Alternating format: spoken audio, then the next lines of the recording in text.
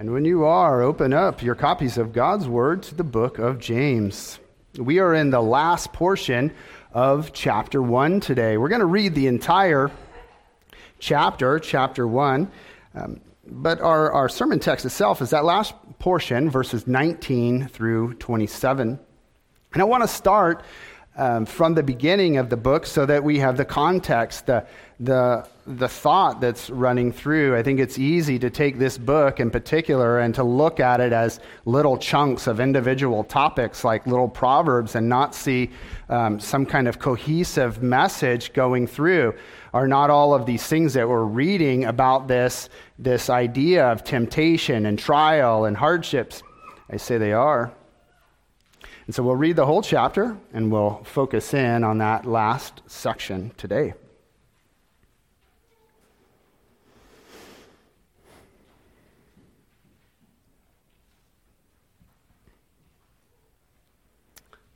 James chapter 1, beginning at verse 1. James, a servant of God and of the Lord Jesus Christ, to the 12 tribes in the dispersion, greetings.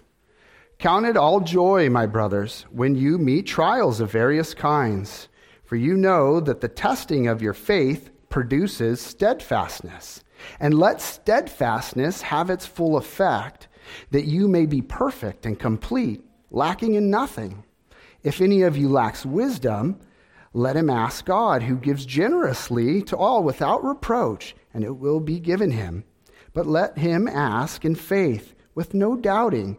For the one who doubts is like a wave of the sea that is driven and tossed by the wind. For that person must not suppose that he will receive anything from the Lord. He's a double-minded man, unstable in all his ways. Let the lowly brother boast in his exaltation, and the rich in his humiliation, because like a flower of the grass he will pass away. For the sun rises with its scorching heat and withers the grass. Its flower falls and its beauty perishes. So also will the rich man fade away in the midst of his pursuits. Blessed is the man who remains steadfast under trial. For when he has stood the test, he will receive the crown of life which God has promised to those who love him. Let no one say when he is tempted, I am being tempted by God. For God cannot be tempted with evil, and he himself tempts no one. But each person is tempted when he is lured and enticed by his own desire. Then desire, when it has conceived, gives birth to sin. And sin, when it has fully grown, brings forth death. Do not be deceived, my beloved brothers. Every good gift and every perfect gift is from above, coming down from the Father of lights, with whom there is no variation or shadow due to change. Of his own will he brought us forth by the word of truth, that we should be kind of his firstfruits of his creatures. Know this, my beloved brothers. Let every person be quick to hear, slow to speak, slow to anger, for the anger of man does not produce the righteousness of God. Therefore, put away all filthiness and rampant wickedness, and receive with meekness the implanted word which is able to save your souls. But be doers of the word, and not hearers only, deceiving yourselves. For if anyone is a hearer of the word and not a doer, he is like a man who looks intently at his natural face in a mirror, for he looks at himself and goes away and at once forgets what he is like. But the one who looks into the perfect law, the law of liberty, and perseveres, being no hearer who forgets, but a doer who acts, he will be blessed in his doing. If anyone thinks he is religious and does not bridle his tongue, but deceives his heart, this person's religion is worthless. Religion that is pure and undefiled before God the Father is this: to visit orphans and widows in their affliction, and to keep oneself unstained from the world. Let's pray. Lord, we are grateful for your word.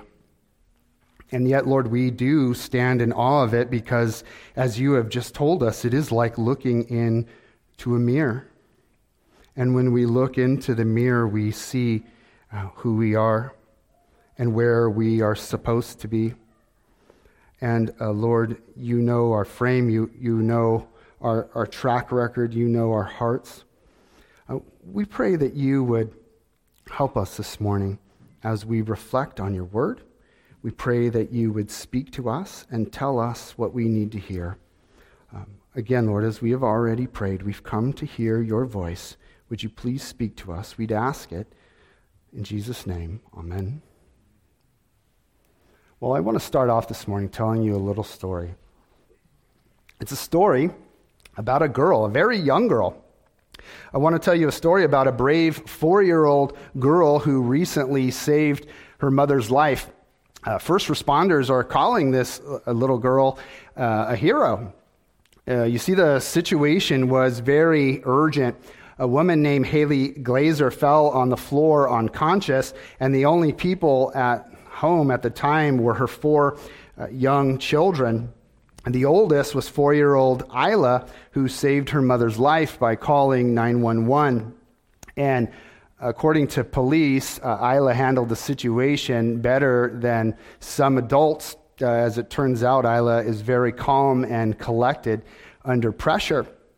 Isla sprang into action when her mother Haley fell unconscious at her home in New Jersey, calmly explaining the situation and giving her address to the dispatcher.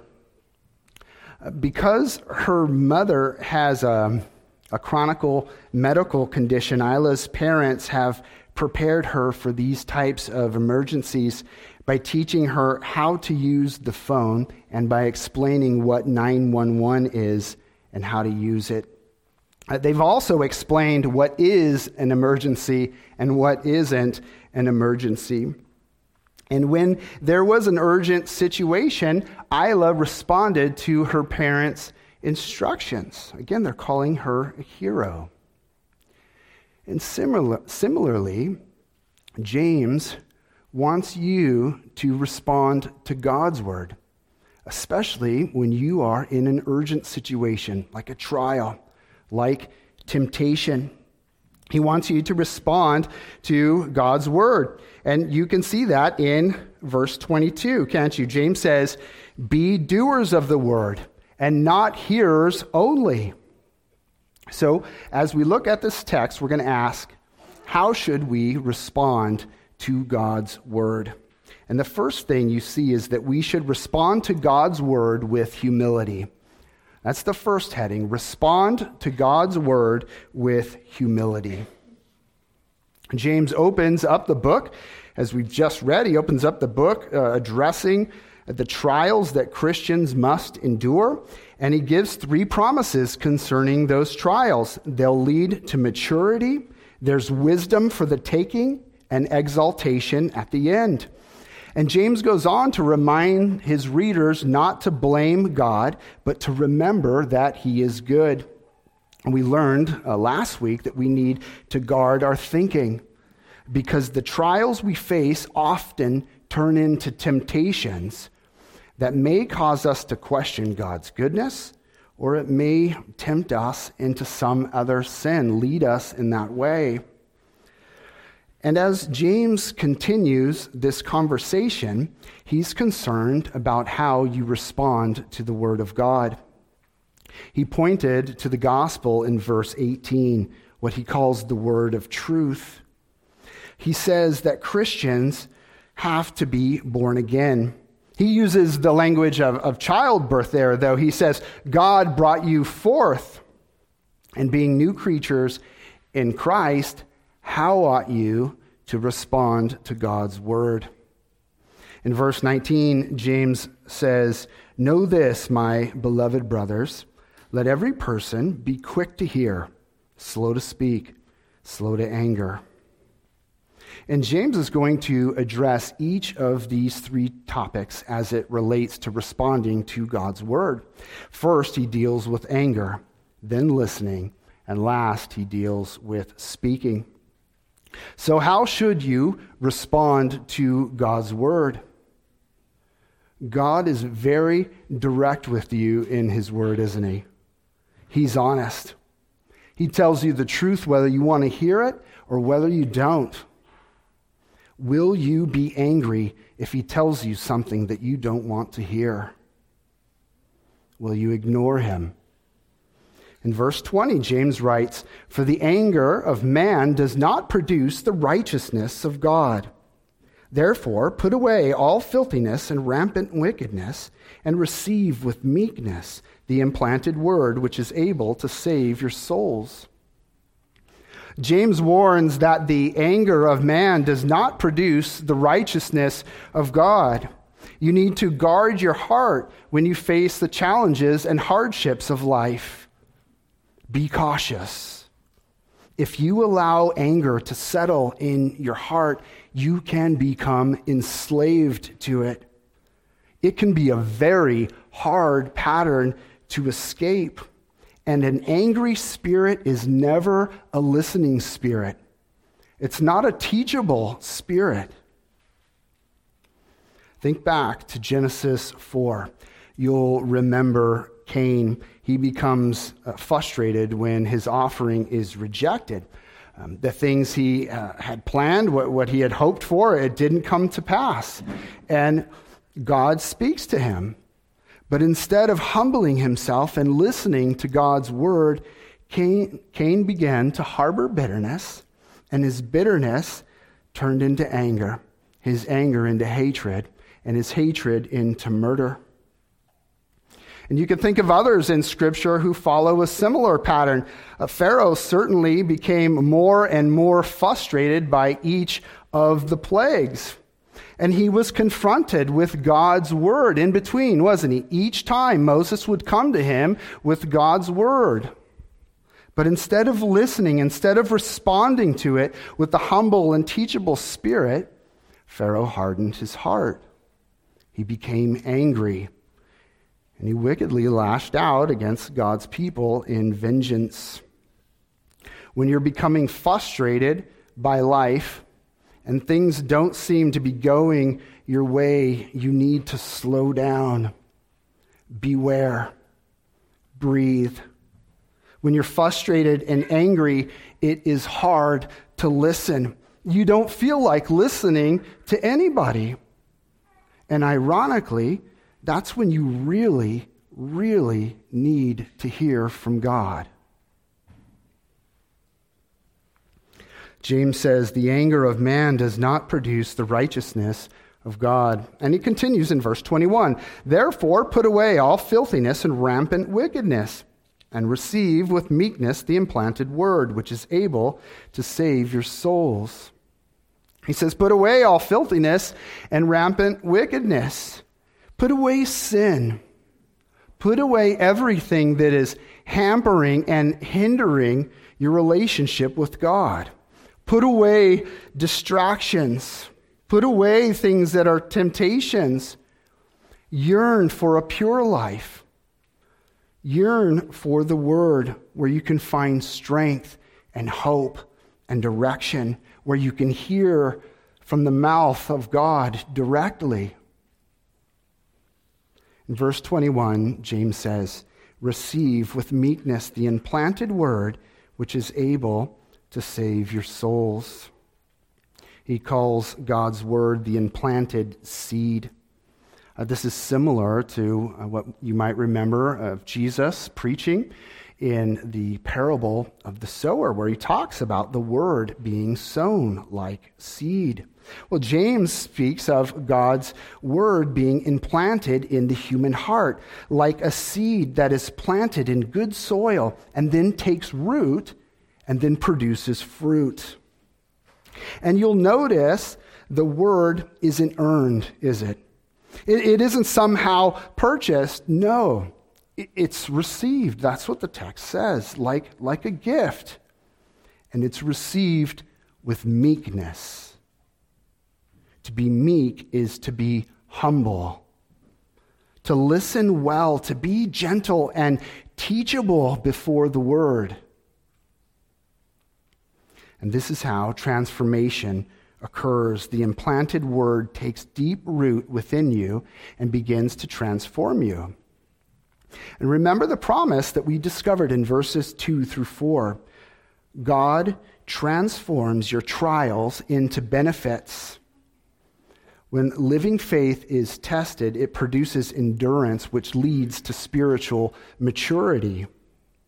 If you find yourself in a frustrating position, if you find yourself disappointed today, don't become angry. Anger does not bring about the righteous life that God desires for you. Instead, humble yourself before the Lord and seek His counsel. Discover what His Word says about your situation. James wants you to be humble before the Word. He wants you to humble yourself, and he wants you to respond to God's Word with obedience. That's our second heading. Respond to God's Word with obedience. You see, it's not enough to recognize that you have a problem. And it's not enough to understand what God tells you to do about your problem. You need to act. You need to act. The Bible is God's Word. They're divine words. Scripture refers to itself as the breath of God, as the words of Christ. It's inspired. It's infallible. It cannot fail.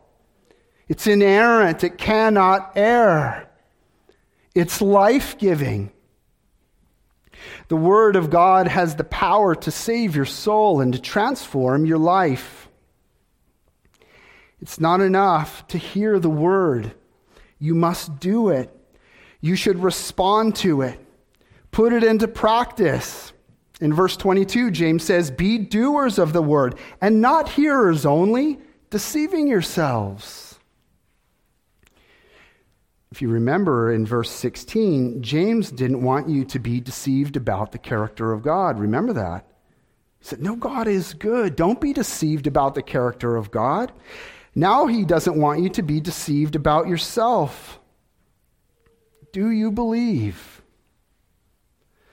A Christian, by definition, is someone who follows Christ, a doer of the word. In the previous paragraph, James compared the word to seed, but in this paragraph, he compares it to a mirror. And the purpose of a mirror, of course, is to examine yourself. People own mirrors to make sure that they look presentable before they go out in public, right? That's what you do in the mirror. You get yourself ready to make sure you don't embarrass yourself before the world, before you go out. You want to look as clean and as neat as possible.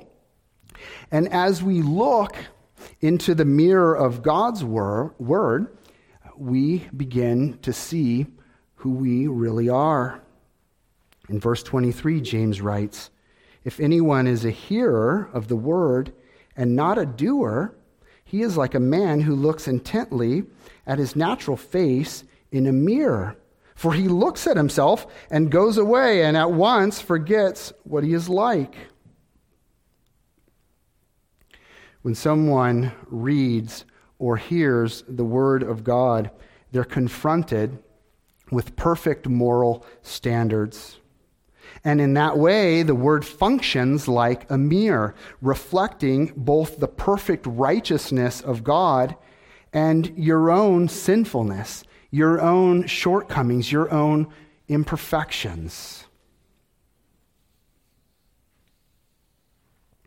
When you look into the mirror of God's word, you're confronted with the holiness of God, and being confronted with the holiness of God, if you're seeing him as he is, you see who you are. You see your own brokenness. You see your own sinfulness. And this, in turn, should humble you and make you long for mercy and for forgiveness, even for the patience of God. It should make you desire to turn from your sin and embrace Christ as Savior. But you know that sadly, many look intently into the mirror of God's Word only to turn away and to forget what they looked like. We see this in the example of Jesus when he speaks to the rich young ruler. The rich young ruler, you remember, he comes to Jesus and he says, "What must I do to inherit eternal life?" And Jesus holds up the mirror of God's Word before him, doesn't he? He confronts him with Scripture. He says, "You know the commandments. Do not murder. Do not commit adultery.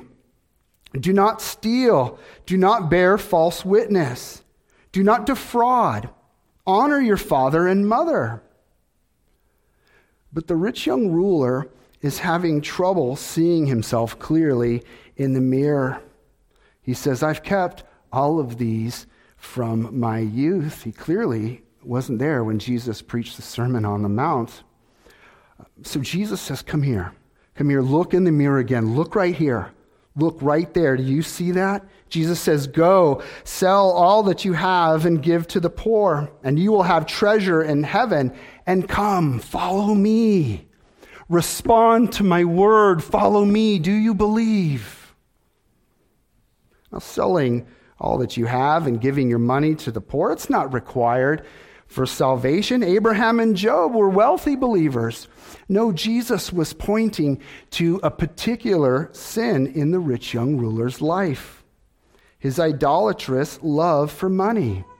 Again, Jesus is asking, are you willing to let this sin go?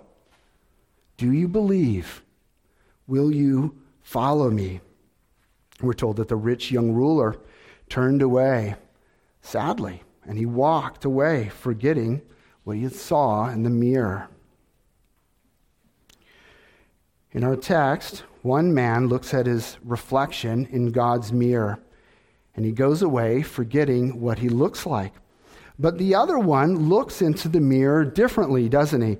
Verse 25 says, "But the one who looks into the perfect law, the law of liberty, and perseveres, being no hearer who forgets, but a doer who acts, he will be blessed in his doing."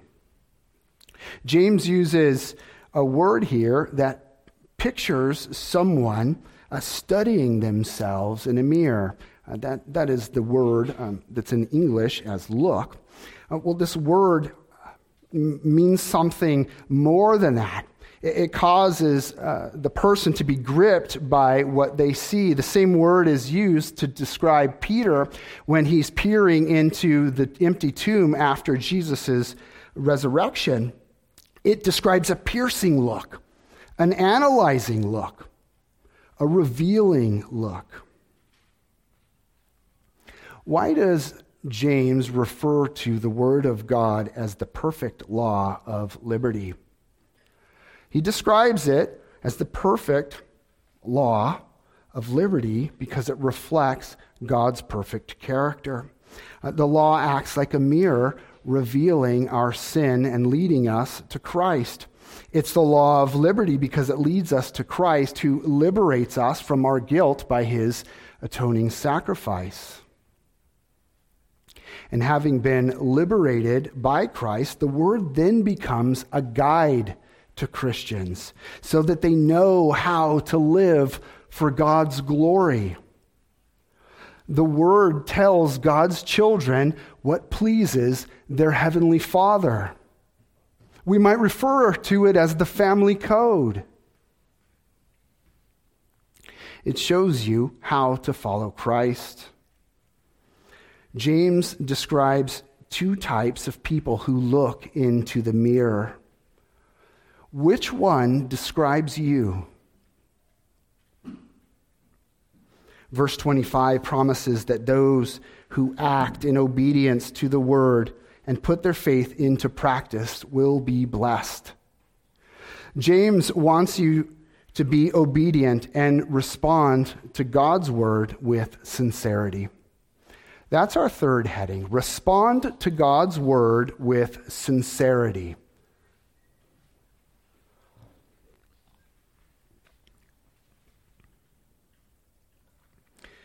When trials and temptations come into your life, there's a certain pressure that comes along with them. And James longs for the church to respond to them biblically. But it must spring from sincere faith, what James might refer to as genuine religion. As his letter continues, he says that sincere faith responds to God's word, and that is seen in the way that you speak, and in the way that you serve, and in the way that you separate yourself and keep yourself unstained by the world. Genuine faith can be seen in the way you conduct yourself, in the fruit that you bear. Scripture is clear that the believer undergoes a supernatural transformation by the power of the Spirit. The word is implanted in their heart like a seed. We read that. And then it begins to bear the fruit of the Holy Spirit, evidence that they've been born from above. Supernatural fruit, supernatural love and joy and peace and patience, kindness and goodness, faithfulness, gentleness, and self-control. James says that your speech should reflect this fruit. In verse 26, he writes, "If anyone thinks he is religious and does not bridle his tongue, but deceives his heart, this person's religion is worthless." Now, a bridle is headgear used to control a horse, right? James says that if anyone thinks that he has genuine faith and his tongue is habitually unbridled, he's deceiving himself about his faith. If the things that are coming out of your mouth are contrary to God's word, look out. Beware.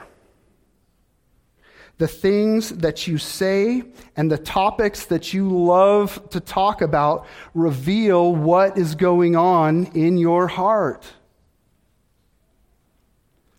And what's inside your heart tends to come out. The tongue is revealing. Jesus said, "For out of the abundance of the heart, the mouth speaks." James is calling upon the church to bridle their tongues. James is calling on the church to control what they say, and he's doing this in the context of a discussion about trials and temptations. He first began to talk about speech in verse 13, didn't he? When we're under stress, we tend to speak compulsively. In our text, James says, "Be slow to speak." Be slow to speak. Colossians chapter 3 says, "Put to death what is earthly in you, anger, wrath, malice, slander, and obscene talk from your mouth." And Ephesians chapter 4 says, "Don't use foul or abusive language. Let everything you say be good and helpful, so that your words will be an encouragement to those who hear them." Sometimes we fail here, don't we? Sometimes we fail here. Sometimes we wish that we had a time machine so that we can travel back in time and we can take back something we said. Or maybe just say it different, or to change the tone. Keep watch on your tongue. Bridle it. And when you say something wrong, and you will, when you say something wrong, humble yourself and ask for forgiveness. Ask for forgiveness. James doesn't want you to be deceived.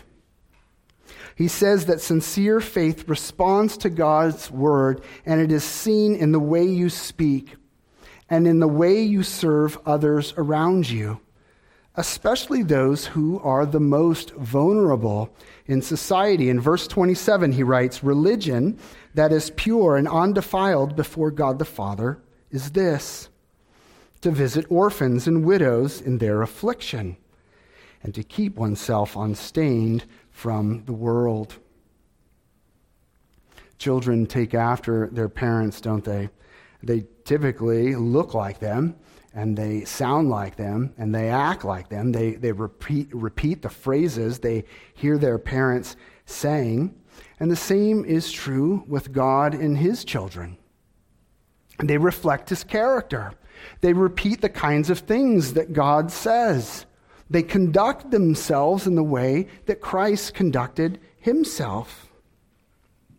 Psalm 68:5 says, "Father of the fatherless and protector of widows is God in his holy habitation." And Isaiah 1:17 says, "Learn to do good, seek justice, correct oppression, bring justice to the fatherless, plead the widow's cause." You see, religion that is pure and undefiled reaches out to people in need. It follows Christ's example of self-sacrificial love. And it follows his example of holiness as well. James finishes verse 27 by telling the church to keep themselves unstained by the world. Now, when James says the world, he's referring to unbelieving society. The world is full of temptation. It's full of temptation to sin, and Christians are called to be holy. You remember Abraham's nephew, Lot. He pitched his tent towards Sodom, and next he moved into Sodom, and before long he was surrounded by sin. He surrounded himself with sin. Peter says that he tortured his soul. Scripture says the children of God are in the world physically, but are not of the world spiritually. Jesus says that his followers are to be the salt of the earth, the light of the world. They're called to stand out because of their commitment to holiness. They should keep themselves unstained by the world. James wants his readers to respond to God's word with sincerity. He says sincere faith, what he calls pure and undefiled religion, is seen in the way we conduct ourselves. It's seen in the graciousness of their speech and in their commitment to God and to their neighbors. As James opens this letter, again, he spends no time jumping right into the topic of the trials of life. And he assures his readers that God will use the hardships people face to mature them spiritually. He tells them that God will give them wisdom if they ask in faith. He wants them to remain clear-headed when they face hardships. He doesn't want them to be deceived. So he explains how to avoid letting trials turn into temptation. He tells the church that they need to guard their thinking about God and about their circumstances. And in this text, he says that you should respond to God's word. When Haley Glazer collapsed on the floor unconscious, 4-year-old Isla faced the biggest trial of her young life. She wasn't strong. She wasn't sophisticated. She was inexperienced. But when an urgent situation came, she responded to her parents' instructions. But maybe you're thinking, Pastor Jerry, I am so discouraged. I keep trying to respond to God's word, but I'm broken. I keep failing. Christian, remember that Jesus responded to the Father perfectly. He responded to the Father's word with perfect humility, obedience, and sincerity on your behalf. That's what this supper represents, the broken body and blood of our Lord. He went to the cross to provide you with that perfect, unstained garment. And it's out of affection and appreciation for what Jesus has already accomplished that we turn and respond to the gospel with humility, obedience, and sincerity. Amen. Let's pray.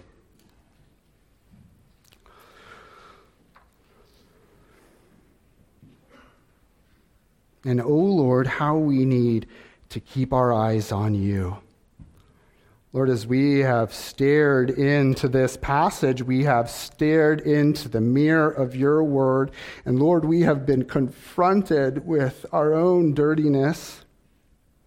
And in seeing the ways in which we fail against your word, we are so grateful to see that table before us, a gospel to the eyes, the Lord's Supper. Lord, we thank you for your wisdom in giving us this sacrament that we might taste, that we might touch, that we might see, that we might know the gospel, that we might be reminded again and again and again that salvation is not by our works, but by what you have already accomplished. Lord, help us to keep our eyes on you and on the gospel. We'd ask that you would also help us to be people who follow you, who respond to your word. We'd ask that you would hear our prayer in Christ's name. Amen.